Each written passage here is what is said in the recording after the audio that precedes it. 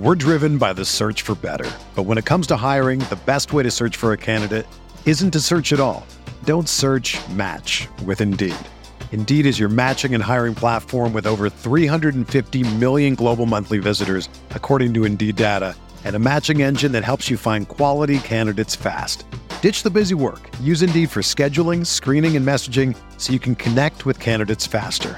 Leveraging over 140 million qualifications and preferences every day, Indeed's matching engine is constantly learning from your preferences, so the more you use Indeed, the better it gets.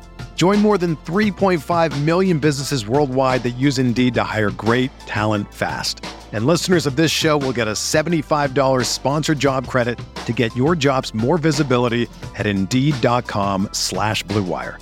Just go to Indeed.com/Blue Wire right now and support our show by saying that you heard about Indeed on this podcast. That's Indeed.com/Blue Wire. Terms and conditions apply. Need to hire? You need Indeed.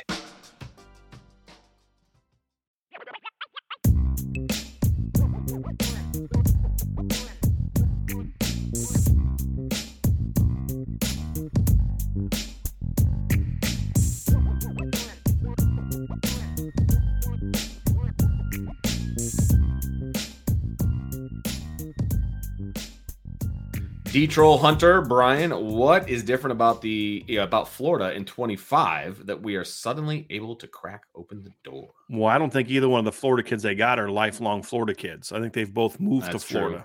That's true. I true. think that's part of it. And both when they committed to Notre Dame went to really good private schools, Catholic Jesuit private schools. That factors into the conversation as well. Right. Oh, speaking of 25 kids, Brian, it's only a year and a half before those kids sign, not 2.5 years. Matt, I'm a gym teacher. I knew what Matt's you meant. Not my strong suit. I knew what you meant. A year and a half still a long ways away. All right. Yeah, I knew what you meant. All good, buddy. All good. We're driven by the search for better. But when it comes to hiring, the best way to search for a candidate isn't to search at all. Don't search, match with Indeed. Indeed is your matching and hiring platform with over 350 million global monthly visitors, according to Indeed data, and a matching engine that helps you find quality candidates fast. Ditch the busy work. Use Indeed for scheduling, screening, and messaging so you can connect with candidates faster. Leveraging over 140 million qualifications and preferences every day, Indeed's matching engine is constantly learning from your preferences, so the more you use Indeed, the better it gets. Join more than 3.5 million businesses worldwide that use Indeed to hire great talent fast. And listeners of this show will get a $75 sponsored job credit to get your jobs more visibility at Indeed.com/Blue Wire. Just go to Indeed.com/Blue Wire right now and support our show by saying that you heard about Indeed on this podcast. That's Indeed.com/Blue Wire. Terms and conditions apply. Need to hire? You need Indeed. Whether you're a world-class athlete or a podcaster like me, we all understand the importance of mental and physical well-being and proper recovery for top-notch performance. That's why I'm excited that Unified Healing is sponsoring this podcast. Unified Healing is a new and super innovative global network of wellness centers powered by Energy Enhancement System, or EE System. If you haven't heard of the EE System, you'll want to listen up. This technology promotes wellness, deep relaxation, purification, and rejuvenation. In hundreds of locations across the globe, access to a center is easy and affordable. Interested in experiencing the EE System technology for yourself? Go to unifiedhealing.com/Blue Wire to learn more and find a center near you.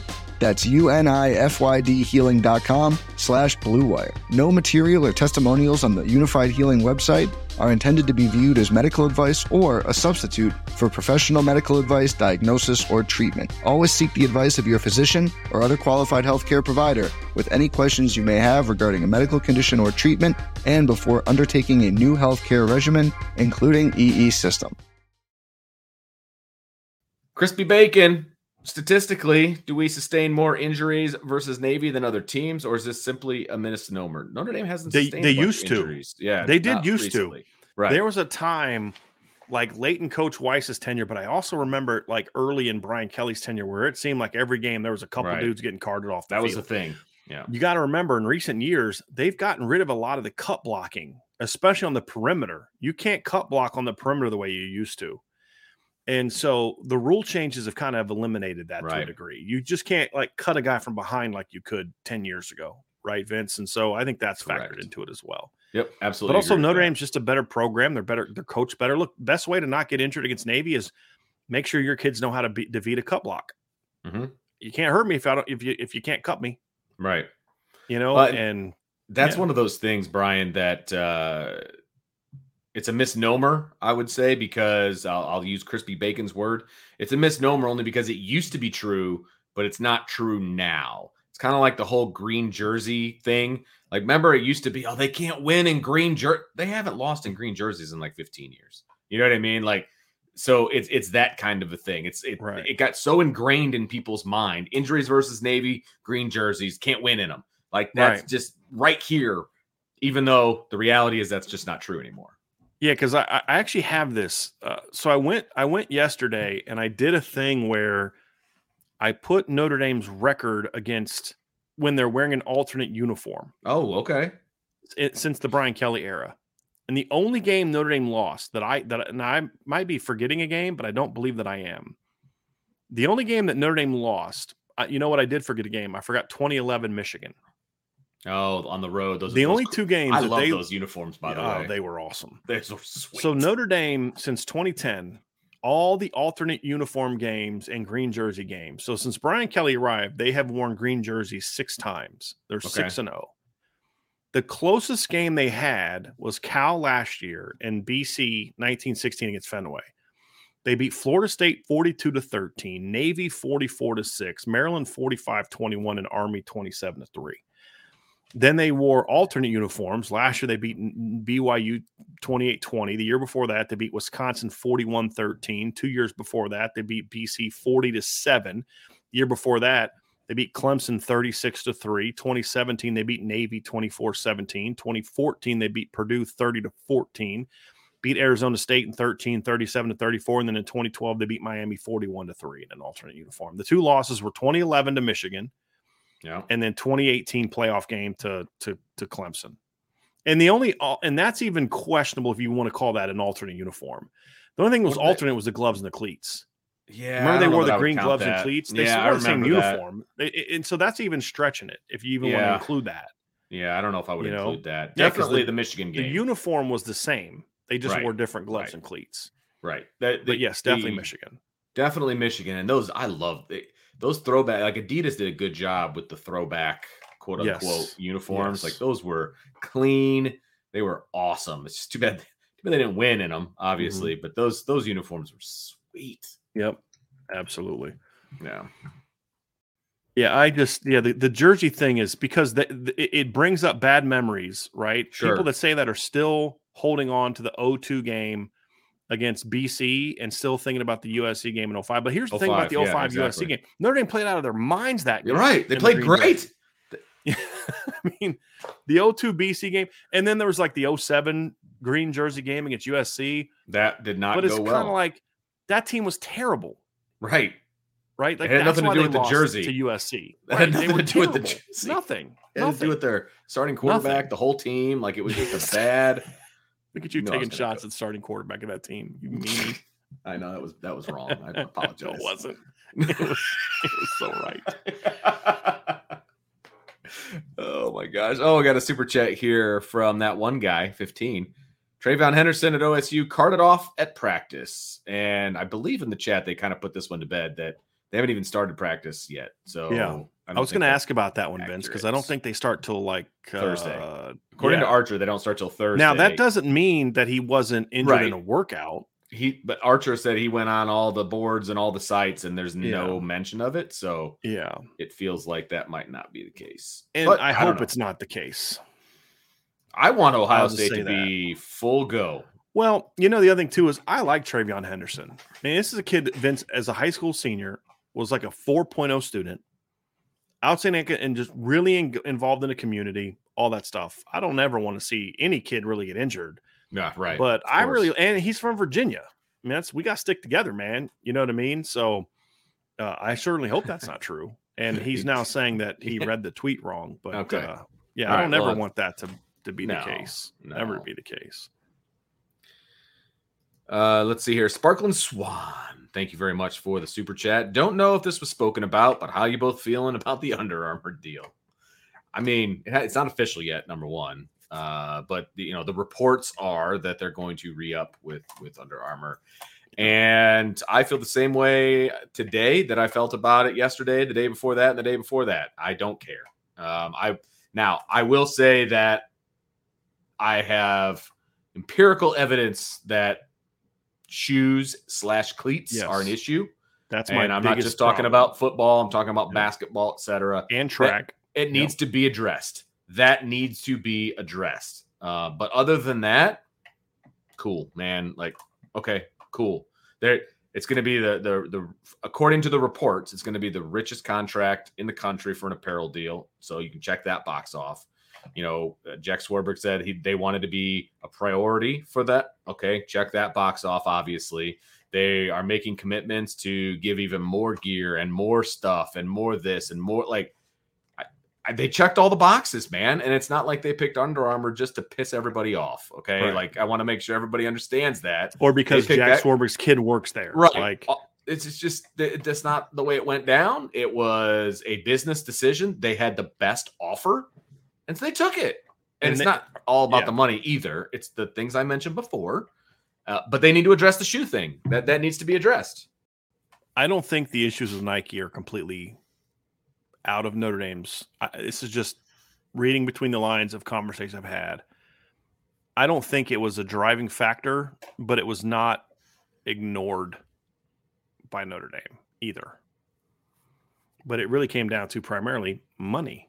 Sure. And that's what all these deals come down to. If Adidas came in and offered Ohio State when their next deal is up, the difference in money that Notre Dame currently, from what I'm told, got between Nike and Under Armour, and again, this could end up being not accurate. I mean, again, this is what I was told by some sources, and why I've felt for a while that Under Armour was eventually going to be the deal. If Adidas came in and said, hey, we're going to offer you, X 20, 30, $40 million more to sign with us than Nike, I guarantee Ohio State would bail on Nike. Because that's what it's about. It's about absolutely the apparel deal. It's about money. Tyler Evans, thanks for the super chat. Is there a team this upcoming season that's going to have a rude awakening? Ooh, that's a couple I would hope we get a rude awakening, but I can't really say that they will. Yeah, there's several events that I think could end up having a rude awakening. And I'll kind of go quickly by conference. So ACC, that's going to be an interesting one. I don't know that there's a team there that I would necessarily say that for sure about. Although there are some teams in the middle of that pack that if they don't make some changes could find themselves being buried really quickly. But I wouldn't necessarily go there. I think Cincinnati is in for a rude awakening this season. Oh, yeah. The fact that they lost Luke Fickell and all the recruiters, they've had a lot of talent depleted from their roster that they haven't been able to replenish the same way. You're like you said, Vince, you're going to the Big 12. I think that's my pick for a team that's in for a rude awakening in the Big 12. Even when they went to the playoff with all the talent that they had and the coaching that they had, remember down the stretch. So after they beat Notre Dame, obviously we were all watching Cincinnati and we were all paying very close attention to Cincinnati. Remember how many of those games against the conference that they were in came down to like the fourth quarter, the last second. I mean, a fumble here, an interception. Barely beat Navy. Yeah. I mean, barely beat Tulsa. They were playing like crap against Tulane in the first half. Yes, absolutely. And they had all that talent too. Right. So now they don't have that talent. They got a new coaching staff and they're going to a Power 5 conference. Like, right. You're right. I think that's going to be an interesting scenario. They're in for a rude awakening, in my opinion, no doubt. Let's see. Big Ten. This is an interesting one. Well, Northwestern. Well, I don't know if it'll be a rude awakening, though. Purdue is my pick in the Big Ten. Purdue it's going to be a rough year. I don't know much about Ryan Walters, their new head coach. And if everything I hear about him is true, he's going to do well there. He's just walking in at the exact wrong time. They lost a lot of players. Jeff Brom did not do a great job recruiting down the stretch. And they were built to run a program a certain way that's completely different than what I think Ryan Walters wants to do. I mean, he's going to be doing some air raid stuff, but it's just going to be, I believe he hired Graham Harrell to be his offensive coordinator. That guy struggled to put a great offense on the field with at USC with USC's talent. That's true. And then Purdue this year has to play Fresno in the opener. They play at Virginia Tech and home against Syracuse. That's a nutty out of conference schedule right there. Like, no, your group of 5 is Fresno. Then they play Wisconsin, Illinois at home, at Iowa, home against Ohio State, at Nebraska, at Michigan, home against Minnesota, at Northwestern, home against Indiana. So November's a little easier after Michigan, sort of. But by that point in time, who knows what they're going to be? I think Purdue's in for a rude awakening this year. They're going to. I think they're going to struggle. And the transition is going to be hard on them. Yeah, in my opinion. I think Wisconsin's going to. A lot of people think Wisconsin's going to be, really, really good, win that division, et cetera, et cetera. I think the media picked them to win the division. Yeah. There's a lot of turnover going on there with the kind of offense that they want to run and all that. I just don't feel like that's going to be the smoothest of transitions. In other words, is that going to translate into a bunch of wins in year one? Yeah. I don't know that I see that. And so if Wisconsin fans are like, hey, man, it's the Big Ten championship or bust, that could be a rude awakening.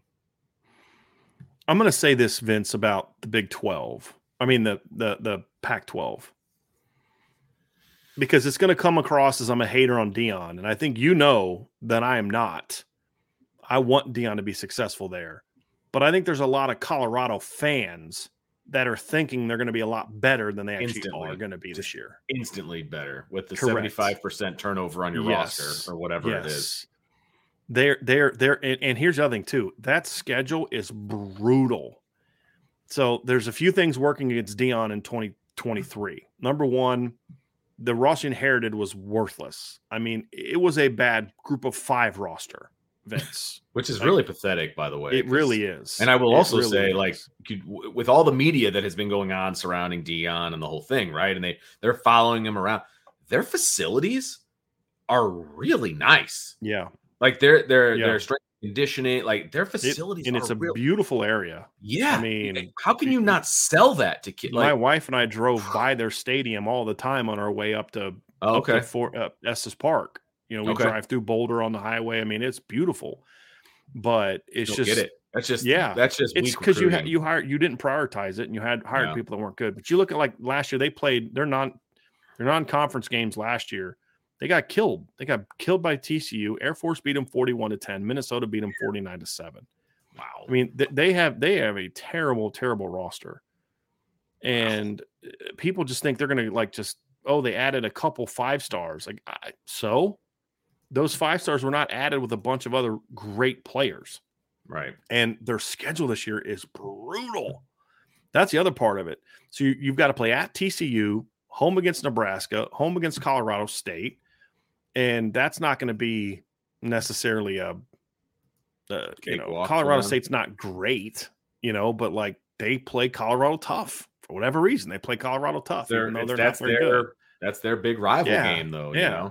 Then so hopefully they win that one. Then they got to play at Oregon, home against USC, at Arizona State, home against Stanford, at UCLA, home against Oregon State, home against Arizona, at Washington State, at Utah.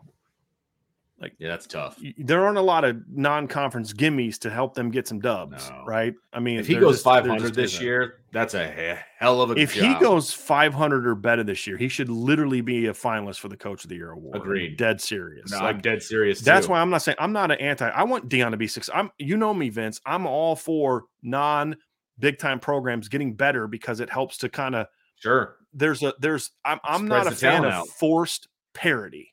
I hate forced parity. I like when parity becomes because so many different schools are doing what they need to do, and there's just a lot of good situations going on. That's kind of parity I like. Mm-hmm. Not parity comes from salary caps and all this other kind of bull crap, right? Not a big fan of that. If you don't want to work hard, then you shouldn't have, then you don't get rewarded by getting the number 1 overall draft pick, right? That's one of the issues I have with professional sports is the forced parity. I understand it. I just don't like it as much. Sure. And so I want Coach Sanders to be successful. I do. I didn't like him as a player, but I've gotten to know him, not know him personally, but like know him from talking to people and reading stories about the kind of things he wants to do. Yes, he's kind of self-absorbed in a lot of ways. He's always been that way, but he's self-absorbed in a look at me kind of way. He's not self-absorbed from the standpoint of the impact he's trying to make in people's lives. Right. And he's always been that way. Yeah. So I would like to see Deion be successful for a host of reasons, but he's just not going to be this year. And if they are, that's a great coaching job. Like, if he goes 6-6, you'll have some people in the media saying, well, it looks like the Deion Sanders experiment's not working out so well. No. Like, no, if Deion, honestly, Vince, if he goes 4-8, that's a pretty good coaching job this year. Mm-hmm. I mean, honestly. But the Colorado fans are in for a rude awakening because, like, they're selling out season tickets and they're all excited about their team. And I'm like, ooh, it's going to be a rough year for y'all. Big 12, that's a tougher one. The Big 12, or I mean, SEC, I mean. Oh, okay. I don't know who my pick is going to be. Have we done the Big 12 yet? We did. Well, we just did Cincinnati. Yeah, okay. we did Cincinnati. Yeah. Yeah. I don't know who my rude awakening is going to be. Maybe, Florida. They could be in for a rough year. Yeah. Maybe Missouri. Maybe. The SEC West. I just don't know enough about what Mississippi State has coming back and to know if they're. But that could be tough. Not having Mike Leach and then you're moving away from the air raid and some other things. I think but I just don't know enough about them to confidently say they're going to be one of those teams. If that makes sense, Vince. Okay. So yeah, those are my picks. Yeah, those are my picks. I don't really have a better one for the SEC, that's for sure. But there's plenty of teams out there that I would love to have a rude awakening. Like that's a fun one, Vince. Who would you like to have a rude awakening? Let's go conference by conference. Okay, Give me one team that you want to see just fall flat on their face this year. Tell me why. Tell me why. Can I jump? This is literally a first-class ticket on the petty train. So yeah, it's all good. It's all good. Okay. All right. So let's go ACC first. Let's go ACC first. I'm not going to say Clemson because I want Clemson to have a good season because I want Notre Dame's win over them to mean something. Okay. Mm-hmm. So I'm not going to say Clemson.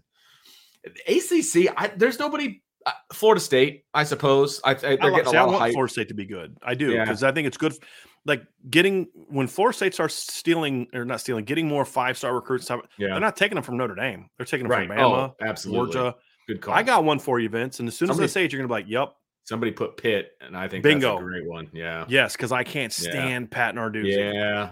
I've never liked Pitt for a lot of reasons, but Pat Narduzzi makes it really easy not to. The one thing I like about Pitt is their recent change in their color scheme. Going back to the old school. I love their old. I love going back to the old school colors. I do. Yeah. I really like their look right now. That's the only thing I like about Pitt. So they were easy to hate when they had those gross uniforms that they were wearing, like when Larry Fitzgerald was there. You know what I mean? Like that was just it was gross. Mm-hmm. So yeah, I'm going to go with Pitt for ACC. I like that one a lot. What's next? Let's go Big 12. Texas all day long. I know it falls under the category of, when Texas is good, college football is good. Like I get don't that to a degree, with that, but yeah. But there's something about their QB that rubs me the wrong way. There's just, I don't know. Yep. I'm just not a Texas fan. And there's a lot of bandwagon Texas fans out there that bug me. Mm-hmm. So Texas is my choice. Oklahoma's my pick, Vince, because I agree with a lot of what you said. I like Steve Sarkisian, number one. And I've never disliked Texas. Okay. I've disliked some of the hype around Texas, but I've never had this. I've never liked Oklahoma. Going back to when I was a kid, Barry Switzer just rubbed me the wrong way. Brian Bosworth annoyed the crap out of me. I've never been like. Now I like who Brian Bosworth has become. Sure. Yes. But I didn't like who he was then. The 30 for 30 that they did on him, I thought was really excellent. Really good. Yeah. Excellent. I mean, he's in Christian movies that I'm watching. You know what I mean? Right. Right. And he owns who he was. Like the tears he had when his kid lifted up that shirt that he wore that got him in trouble at the bowl game. Yeah. He was like, don't. That's not something to be proud of. Like he was like, you could see just the hurt in his eyes, like the missed opportunity he had of what he risked just to be a knucklehead, and sure. And I respect the heck out of that. Right. He doesn't try to like whitewash his past or glorify. He's like, man, I don't like that I was that guy. I think that's beautiful. Yeah. But I didn't like him then. The only thing that remotely made me like Oklahoma at all was Jamel Holloway. I just liked watching him play quarterback. Okay. He was an option wizard, man. But I disliked Oklahoma. I then started to like him more as I got older because I really liked Bob Stoops. But then when he left, it's just kind of like I don't like Lincoln Riley a whole lot, but I love him compared to my feelings for Brent Venables since he's become head coach. Yeah. The just dumb It's cringeworthy things man. that this guy says are just like, what are you talking about? And just the lack of self-awareness that he has, like taking shots at Miami for the fact they got beat by Middle Tennessee State last year.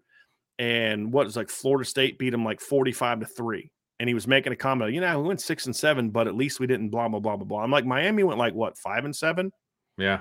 Right? Like, bro, you weren't that far away. Right. And with all due respect, you have your success last year. You have no right to have a negative comment towards anybody. Right. You lost to Texas 49-0. You lost to Texas Tech. You lost to freaking West Virginia, and you lost to Baylor at home because you need to shut your pie hole right now and worry about your team. I can't stand coaches who take shots at other teams, especially when you're not even good. And his whole stuff about, his committed players. And I'm like, then why do you keep trying to flip everybody else's committed players if this is something you believe in? Like, you are a first-class hypocrite who says really weird, cringy things. Yeah, he like just his fire hose comment was like, what? Yeah, he was a good coordinator when people weren't sticking a microphone in his face. Correct. Like, he needs to be behind the scenes, just doing football stuff because he's a terrible interview because he only says stuff where he puts his foot in his mouth. He sounds like an idiot, and he's making his program look like an idiot. And his head coaching style does not translate to wins at this point. And I don't know that the Oklahoma, maybe Oklahoma, I don't know enough Oklahoma fans, right? Is their fan base delusional enough to think that he's going to be successful? Well, they're also just kind of, I only know the Oklahoma fans on social media. And so this is a really unfair way of because like there's some Notre Dame fans on social media that I'm like, block. I've blocked more Notre Dame fans on Twitter than I've blocked LSU fans, right? If that tells you anything. That's fair. But on a percentage basis, it's much higher because LSU fans are just strange. Although I did have one LSU fan hit me up on DM the other day, and he was very respectful, and we had a conversation. It was really cool. But we obviously had a couple in here. But Oklahoma fans that I've engaged with are just not. I don't like them very much. But it's more so about Brent Venables. Honestly, for me, I just don't see Brent Venables making it after this year. I think this is his last year. If they don't turn it around quick. I mean, the one good thing he has going for him is the schedule sets up nicely. They start off with Arkansas State and SMU at home. Should win those. They play at Tulsa, at Cincinnati. At worst, you're 3-1 there. Sure. Then you've got Iowa State at home, so there's a chance you're 5-0, and you haven't really beat anybody yet. Then you play Texas in the neutral field. Then you Central Florida at home. At Kansas, at Oklahoma State, home against West Virginia, at BYU, home against TCU. So, like, there's no Texas Tech on there. There's no Baylor on there. There's some good teams that you're not having to play because the conference is bigger this year. So, the schedule's a little bit easy, more I would say easy because when you got to play Texas away, on a neutral field, and you've got to play UCF, and you've got to play at Oklahoma State, at Kansas, at BYU, and home against TCU, your schedule isn't easy. It's just a little more manageable. I think it's probably a more objective. There's plenty of road bumps for him, though. How about that? There's plenty of speed bumps for him to screw something up or say something stupid, and that's going to happen. He's going to be a soundbite this year. I'm going to say we're going to move to the Big Ten next, but you're not allowed to pick Michigan because that's a given. That's messed up. who's the non-Michigan team? Because that's a given. We already know who that would be. Who's the non-Michigan team that you would like to see fall flat on their face this season? Minnesota. Good one, right? Minnesota. Yeah, I know exactly why. Not a fan of PJ Fleck. I want Michigan. It's like people saying MSU. I like Michigan State. I want them to be successful. I want Purdue to be successful. I want IU to be successful. I have no problem with any of those. I really don't. So it would be Minnesota. Like I think Wisconsin's going to have a rude awakening, so I can't pick them. Obviously, I just have no love for Minnesota, man. None. Yep, I agree. Okay, let's go to the Pac-12. I'm not going to pick anybody on Notre Dame's schedule, so I'm not picking USC. Who do you want to fall flat on their face? I know who mine is. Okay, go ahead. And a lot you'll notice some themes with who I want to fall flat on their face. It's Oregon. Dan Lanning annoys the mess out of me. So I just something about that guy I do not like, man. I don't know. As a coach, right? He may be the greatest human being on the planet. I don't know. I'm talking about as a coach, I just dislike him. And the way they're going about the NIL stuff just really bothers me. So I'd love for them to fall flat on their face and for Jonathan Smith to hang 50 on them this year. Yeah. That's what I would love to happen. I would love to see DJ Uiagalelei. I did it, right? Did I do it right? Yeah, you did. I'd love to see him have like a 380-yard game and they just light Oregon on fire. And there's no Bo Nix hate because, as you know, I like Bo Nix. I just dislike Dan Lanning a whole lot more than I like Bo Nix. Yeah, I'm not going to go with Arizona State because I kind of want Drew Pine to be successful. I have no ill will towards that kid. I want him to be successful. I like Kenny Dillingham. He's done a nice job. Yeah, I don't have a whole lot of negative thoughts towards the Pac-10, 12, whatever they are these days. Pac-9 in a year. I have no ill will towards a lot of those teams. I really don't. Is it wrong that I kind of want the Utah offense to struggle a little bit? Why? Just because of everything that went down. That's not Andy Lobo's fault. I know it's not his fault, but I still want him to struggle. I don't. Okay. I like Kyle Whittingham. I still want him to win. I still want him to win. So no, because if their offense struggles, they're not going to win. That's true. No, that's a good point. I almost feel like I want Jared Parker to be the right choice. Hey, we ended up making the right decision anyway, or something like that. You know what I mean? Look, I don't care if Utah lights the world on fire this year, and so does Notre Dame, then it's going to be the right decision. That's true. And if Utah struggles this year on offense, and so does Notre Dame, it's not going to. Well, at least we don't have Andy Ludwig, the guy that's won back-to-back Pac-12 times. Right. Look, I want that answer to be. First of all, I can't stand that revisionist stuff. Even if it ends up being a great hire, it doesn't change that Notre Dame's admin dropped the ball on that process so badly, and that's just the reality of it. Yeah. Now I hope it still works out. I like Jared Parker. I think he's going to do very well, but that doesn't change the process being flawed. Yeah, it'll just say that Marcus Freeman rescued them from themselves. Right, is basically what I mean. But that's going to be determined by what Jared Parker does, no matter what Utah does. Yeah. I hope they're both successful, to be honest with you. And then last one, Vince, is the SEC, and it's hard to only pick one. You're not kidding. My pick is not LSU. It's not. Oh, it's definitely mine. Yeah, it's not. Mine's not LSU. Okay. Not that I'd have a problem with it, but the petty part of me wants to pick LSU just because, not even because of Brian Kelly, just because how obnoxious their fans are. But for me, it's still Texas A&M. Like it's because it's A&M or Auburn or one of the two for me. Here's the problem: is as much as I dislike Brian Kelly, there are way douchier coaches in the SEC than Brian Kelly. I mean, Eli Drinkwitz. I hope that dude goes 0-12. He annoys the heck out of me. Hugh Freeze is just, I dislike him a lot. A&M, I dislike Jimbo a lot. See, to me, the problem is rooting again for LSU to fall flat on their face basically just hoists Bama back up to their spot. That's true. And because no one else in the SEC West is going to beat Bama this year for the title. They may get knocked off. Hugh Freeze beat them a couple times, Auburn. But as far as the only team that has a chance to beat them for the SEC West title is LSU. Oof. And I want Bama to be brought down. I don't want one for the other, though. You know what I mean? Yeah, I understand all that. So I don't for the other. Be good enough to give Alabama some damage. I just don't want Alabama's run to the West to just be easy because LSU sucks this year. Yeah. I don't want them to win the West or anything, per se, but just, beat them once and then Georgia can beat them in the SEC title game when they're out of the playoff. Fine. Give me that. I still want Brian Kelly to be like an 8-9 win team. Yeah, I get that. I get that.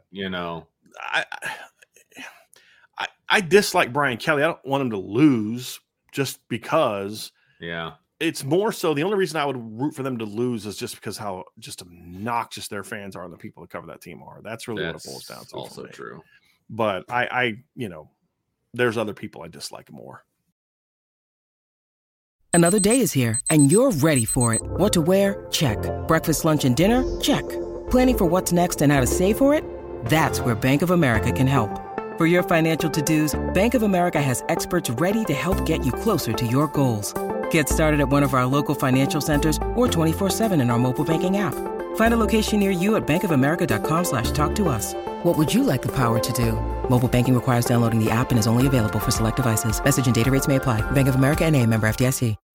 When you need mealtime inspiration, it's worth shopping Kroger, where you'll find over 30,000 mouth-watering choices that excite your inner foodie. And no matter what tasty choice you make, you'll enjoy our everyday low prices, plus extra ways to save, like digital coupons worth over $600 each week. You can also save up to $1 off per gallon at the pump with fuel points. More savings and more inspiring flavors make shopping Kroger worth it every time. Kroger, fresh for everyone. Fuel restrictions apply. There's some funny answers in here, Vince. Somebody said yeah? Brian's is going to be LSU, so I think that's a surprise some people. No, mine was definitely LSU. With my answer. But yeah, I dislike Jimbo a lot more than I dislike Brian Kelly. That's fair. And that's saying a lot. That is saying a lot, Vince. Because you and I have had some conversations, okay? Like, yeah. Yeah, somebody said Vanderbilt. I like Clark. Oh, not at all. He's a really good guy. No, I want them to be successful. Yeah, agree.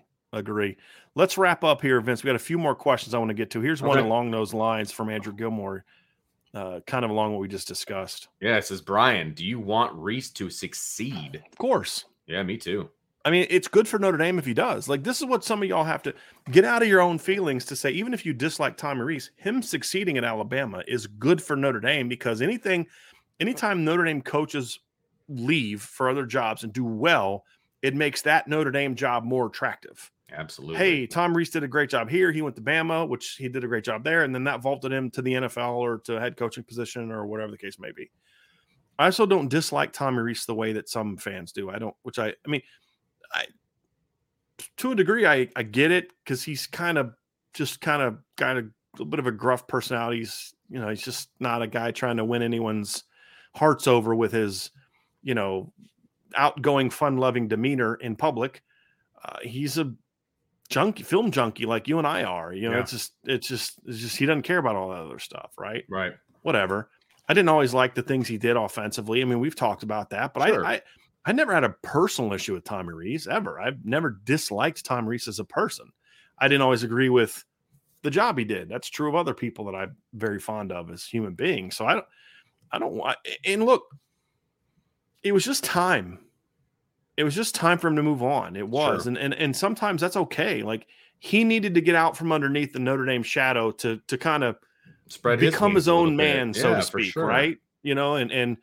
And say, hey, I got to be able to, I sink or swim on my own, merits. And I think being under Nick Saban is going to be good for Tommy as a coach. And, so no, do I want him to succeed? Yeah, sure. As long as it's not beating Notre Dame. Yeah, right. Of course.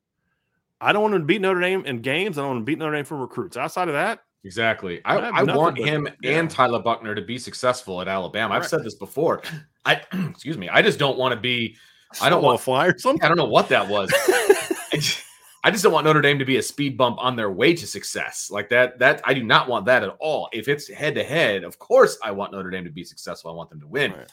But outside of the Notre Dame effect, I want those guys to be successful. I have no ill will towards either one of those guys, because you know what? You put any one of us in the situation that Tommy Reese was in, most of us are going to take the Alabama job, man.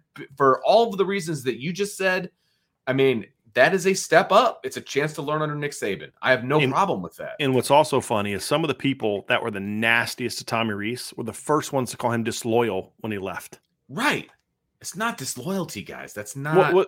That's not even the point. Even if it was disloyal to leave your alma mater, like, some of the abuse he took was like beyond just criticism for a bad play call or a bad game plan. Like, some people just could never let it go. Right. Just like whatever he made this interception as a player or whatever the case may be. Right. Like, I don't care about that. I'm not going to dislike Tommy Reese because I didn't think he was a great quarterback. Just like I'm not going to hype up Autry Denson as a coach because he was a really good player. Right. The two have nothing to do with each other. Exactly. So, no, I hope he does well. I hope Logan Diggs does well at LSU. I hope that Quinn Carroll does well at Minnesota. I hope that all those kids perform well. There's very few, and I would never say who they are. There's very few where I just have no strong feeling about them being successful because I don't think they did things the right way. But I have no problem with Tyler. Tyler Buchner went through the whole spring and battled his butt off. He lost a job and he wants to start, so he thinks he's that. I just think it speaks volumes that he thinks he's got a better shot starting at Alabama than Notre Dame. It speaks volumes. Yep. Smiling Irish, if they do get Deuce Knight, would the quarterback recruiting sequence of Minchie, Carr, and Knight be their best lineup since 2000? Man, it's probably, yeah. Because if you look at some of them, like the Jimmy Clausen, Dane Chris back-to-back was really good. But then in 2009, did they even sign anyone in 2009 at quarterback, Vince? I'm trying to remember. Yeah, oh, man, I don't know. I don't even know that they signed a quarterback in 2009. And then 2006, it was like Zach Frazier and Demetrius Jones, right? I always forget his last name. It's Demetrius Jones, correct? The guy that was quarterback. Yeah. Okay. In 2009, yeah, they didn't even sign a quarterback in 2009. And then in 2010, it was like Andrew Hendricks and Luke Massa and Tommy Reese. 11, you got Everett Golson, Gunnar Keel in 12. And then Malik Zaire in 13. I don't view that stretch as being better. The Gunnar Keel, Malik Zaire, Deshaun Kaiser trio wasn't better because I was never as high on Gunnar Keel as other people. And as talented as Malik was, he was very raw. Sure. And Deuce is more advanced as a sophomore than Malik was as a senior because Malik played in an option offense. It wasn't necessarily right. Played in an option offense. Then you could look at the 13, Malik, Kaiser, Wimbush is probably the best 3-year stretch they've had, in my opinion, because I liked Wimbush a lot more than I liked. Now, the reason I would give the edge to this group is because I think the Sean Kaiser's ceiling is probably as high as if Deuce doesn't have the highest ceiling, should they get him? And again, we're just dealing with the hypothetical of the question of if they get him. Right. He would have the highest ceiling, but Deshaun Kaiser's a close second to me. And Brandon Wimbush had a lot of talent too. Brandon Wimbush got ruined at Notre Dame.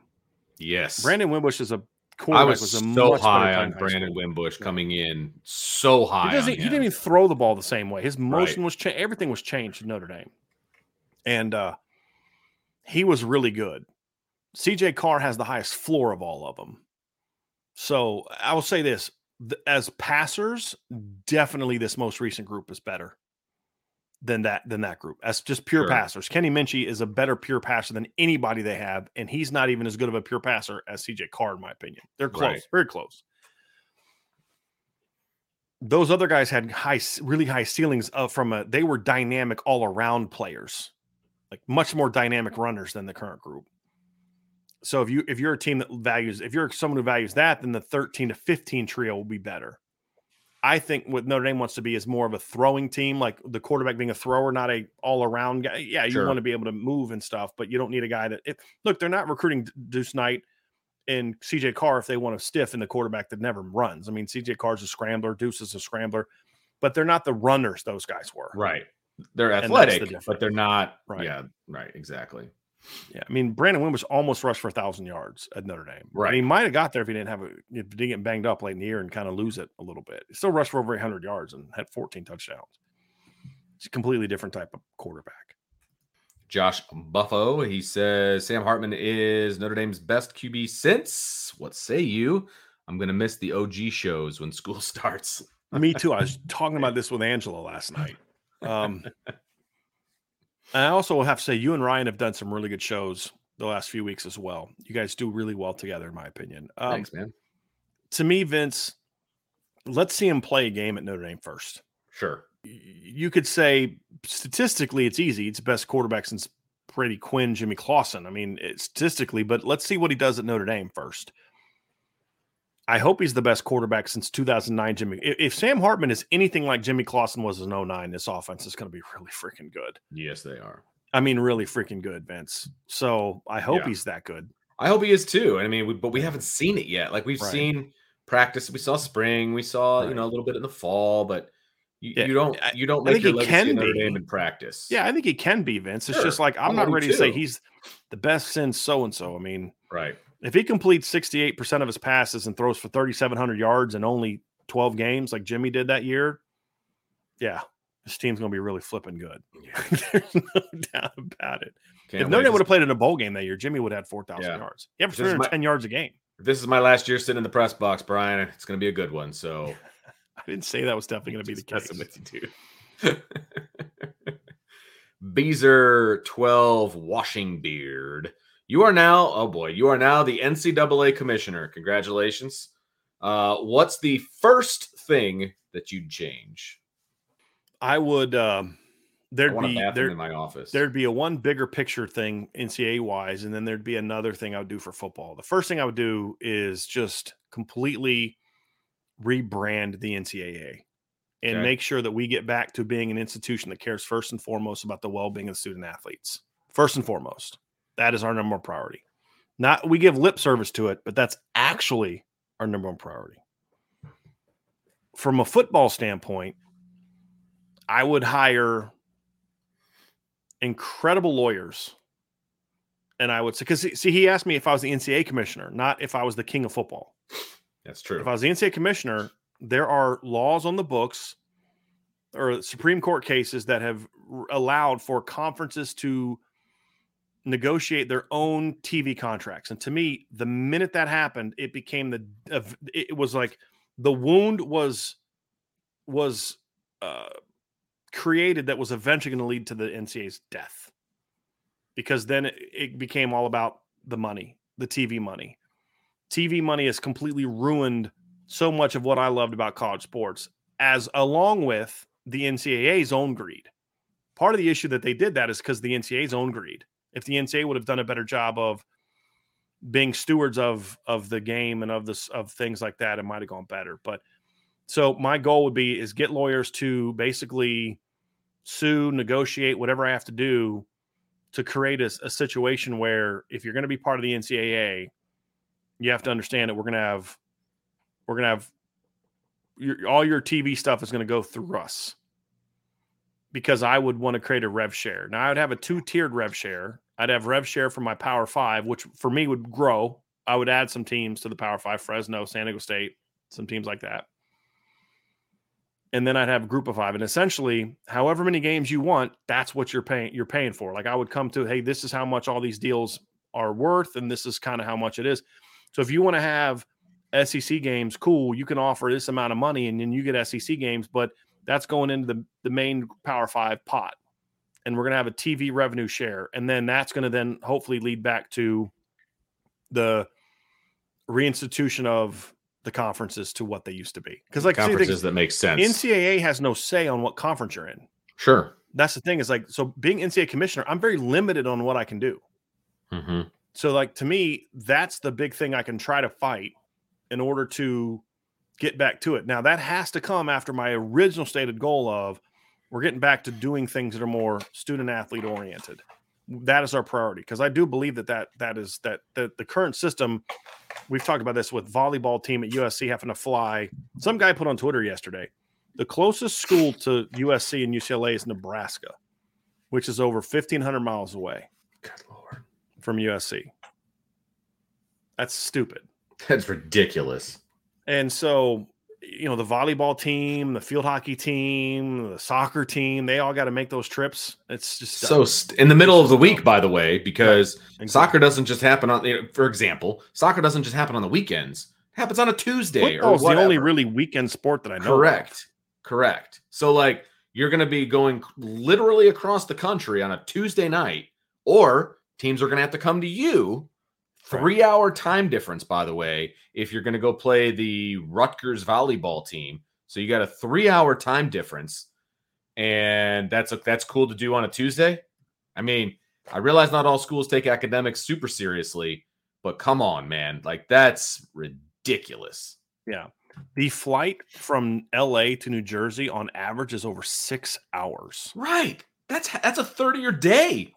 And you're losing 3 hours. Right? Because you're going from west to east. Yes. I mean, that's a third of the day that you're awake, I should say. You know what I mean? Like that's ridiculous. That's ridiculous. Brandon Plensner, what's the staff's infatuation with Derek Meadows? Because they saw him in person, or what do you see? Well, I mean, seeing him in person is what allowed them to see the things that they're infatuated with. And they're infatuated with the fact that this kid is like 6'5". He's an explosive athlete. He is legitimately a 4.5 flat athlete. And when I say 4.5, I'm talking about on the electronic type of stuff. I mean, he is a burner at that size. And they know that the catching has to get better, but he's just got so many of those things that you can't. I can work with a kid and make him a better pass catcher, Vince. But look at his speed. He's not going to be making a lot of contested catches.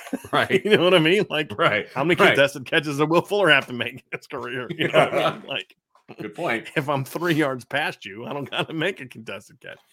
They just see tons of potential, man. I mean, and I get it. I'm the kid's very raw, but he is physically 6'5", fast, can jump, long arms. There's a lot to like. It's just you realize you're taking a bit of a chance because he's got to catch the ball better, to be honest with you.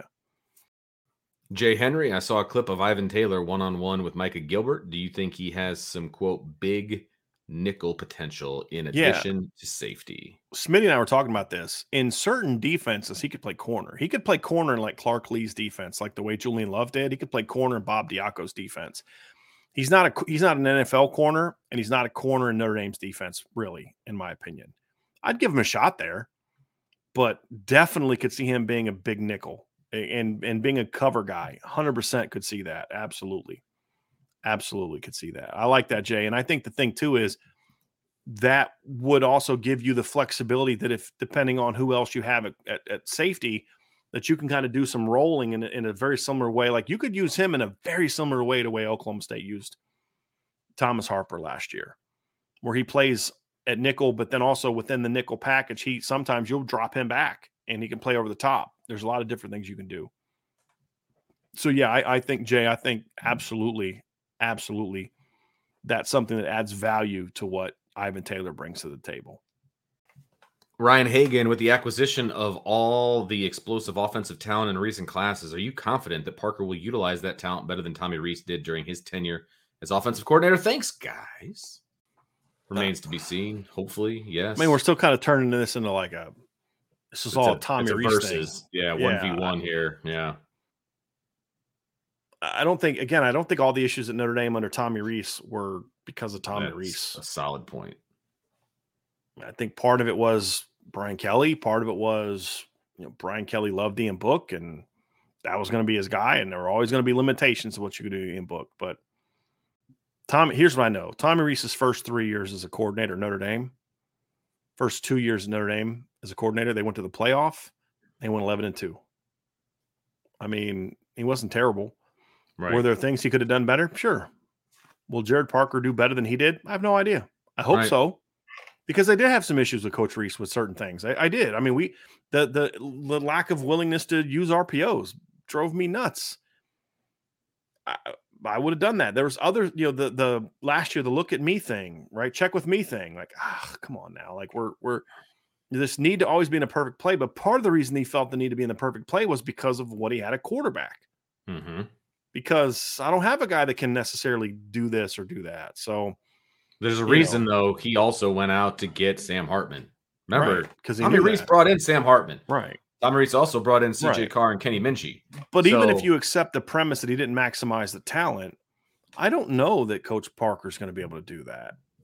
Because here's the thing. Based on this premise, the offense being better under Jared Parker with better talent, and I do think it's going to have better talent, which Tommy Rees partly played a role in, that doesn't mean he's maximizing the talent any better or utilizing the talent any better. It's just I have better players, so my numbers are better. Right. Even though he's not maximizing it. I don't know what more Notre Dame could have done in 2020 offensively. And that's the other thing about Tommy Rees's offense is that weird COVID stuff went on in 2020. Sure. It just Notre Dame's got to do a better job of utilizing its talent on offense, Vince. I think that's the thing I will say. Whoever's fault it was or whatever the reasons why, whether it was understandable because of personnel or because coaches were stubborn or hard-headed or whatever. Yeah, Notre Dame has to start maximizing the talent that they have better and bringing in better players. I will say that. It's like the quarterback recruiting. Tom Reed's terrible recruiting quarterbacks. Well, all I know is the minute Brian Kelly was fired, quarterback Notre Dame recruiting shot through the roof. Yes. I mean, let's be honest. It did. It's not a coincidence. Right. I'm just going to keep telling y'all that it's not a coincidence. Right. So we can blame whoever we want to blame for that. But now y'all see what we were talking about with that. Mm-hmm. This is the last one, Vince. We're going to end on this one. All right. Coach Cock says, if the O-line plays as well as you think they can, how many get drafted? And guesses, well, you can't, as where they go. Like, that's impossible to guess. Like range-wise. I mean, range-wise. Oh, I was going to say, they're going to the Packers. Like, yeah, I mean, look, I think if they play as well as they can, you've got 3 potential first-round picks on your starting lineup in Joe Alt, Blake Fisher, and Billy Schrouth. Now, Billy Schrouth is a down-the-road first-round draft pick. Right. The nature of his position is probably second half of the first round if he maximizes out. Joe Smith is the top 10. Blake Fisher, to me, is right now the best we've seen of him is more late first round is his max. I don't know that he's got top first-round potential with the smaller body. I need to see that first. You know what I mean, Vince? Like, I need, like, in my practice report today, I said, look, Blake is moving really well, Vince. Mm-hmm. I mean, you saw what I saw. He was literally right in front of me. Like, yeah, I mean, it's 3 feet away. He's moving. His feet are so much quicker. But can he move people? That's the question. Now, if Blake doesn't lose strength with the less weight, then yes, vault him into the top half of the first round. Sure. Potentially. Is it 2024? No. Blake, to me, needs to come back for a year. Agreed. And then be that guy.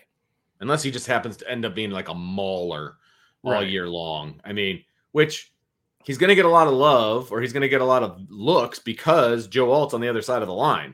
Right. So a lot of NFL teams are going to watch Notre Dame film because they're watching for Joe Alt and they're going to see Fisher. So there's a chance that he could vault up, but he's going to have one hell of a season. I agree with you. I think he needs to come back for another year. Yep. So then you look at Billy Schrouth again, late first, day 2, round 2 potential.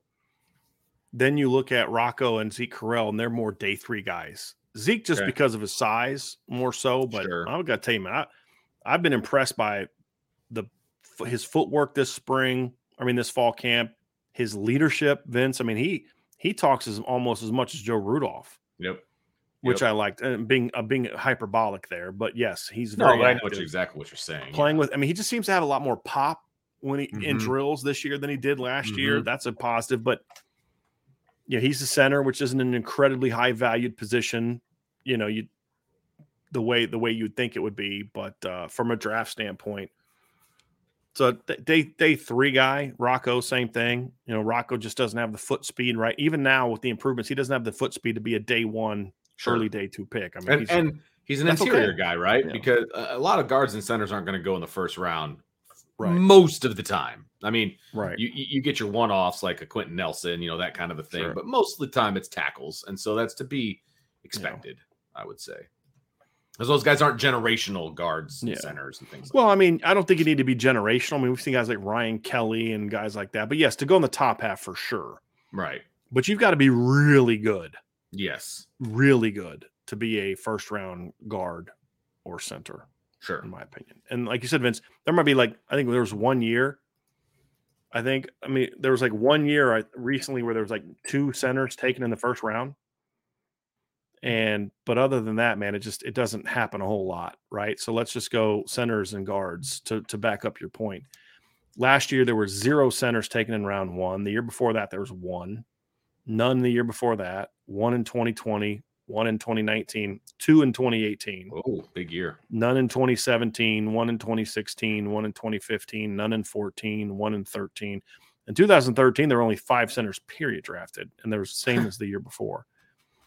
And so you just don't see it a ton. You look at guard, 1 guard taken in the first round last year, and he played tackle in college, Peter Skoronski, which some people don't even view as a guard. If you view Peter Skoronski as a tackle, which I believe the Titans do, I could be wrong on that, Then none were. There were 3 the year before. Wow. There was 2 the year before that. Again, one of those guys that was taken the year before was a tackle in college. Yeah. Right. Rashawn Slater, who here is listed as a guard, played tackle in college. Won the year before that. Won the year before that. Won the year before that.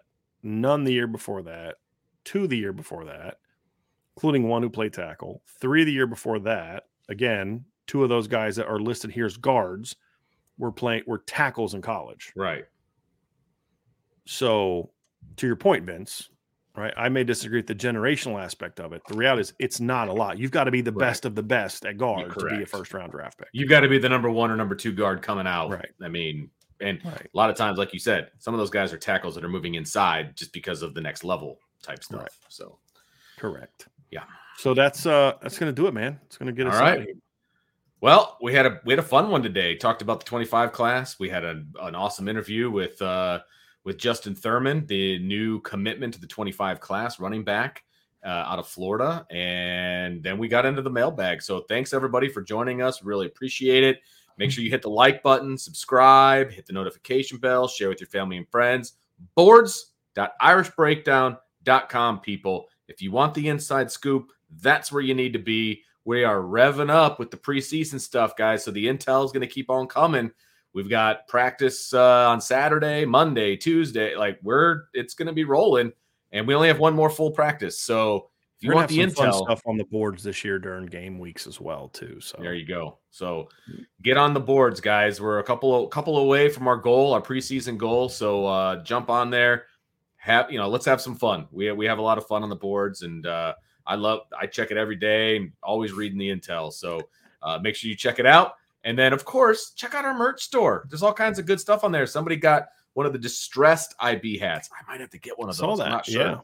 Yeah. That looks like a good one. So there's all kinds of good stuff on the merch store. So make sure you check that out as well. But and we've had actually 4 people sign up since we started the show. Someone bought from the merch store. So there you go. Unbelievable. All right. Well, come on back in about an hour and 50 minutes because IB Nation Sports Talk is coming. And Sean and I are going to do a practice recap. Mm-hmm. And then we're going to jump into some rapid fire. So lots of fun tonight as well. So for Brian, I'm Vince. We will talk to you next time on the Irish Breakdown Podcast.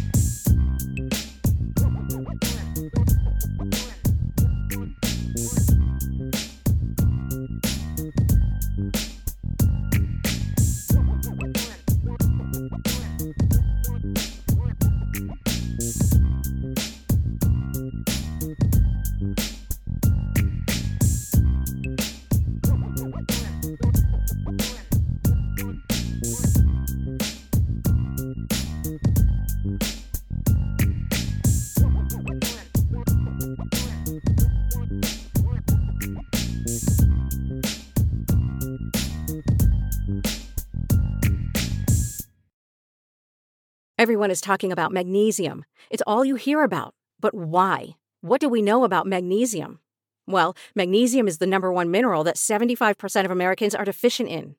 If you are a woman over 35, magnesium will help you rediscover balance, energy, and vitality. Magnesium supports more than 300 enzymatic reactions in your body, including those involved in hormonal balance. From functional medicine doctors to mental well-being and female hormone experts, we all know that magnesium is the one mineral to improve all aspects of well-being and health. But which one? Magnesium Breakthrough from Bioptimizers, the trusted choice recommended by leading experts with 7 best-absorbed forms of magnesium to ensure your body receives the support it needs for overall well-being. Go to bioptimizers.com/balance today and use code BALANCE10 for 10% off. Support your journey to wellness at BIOPTIMIZERS.com/balance.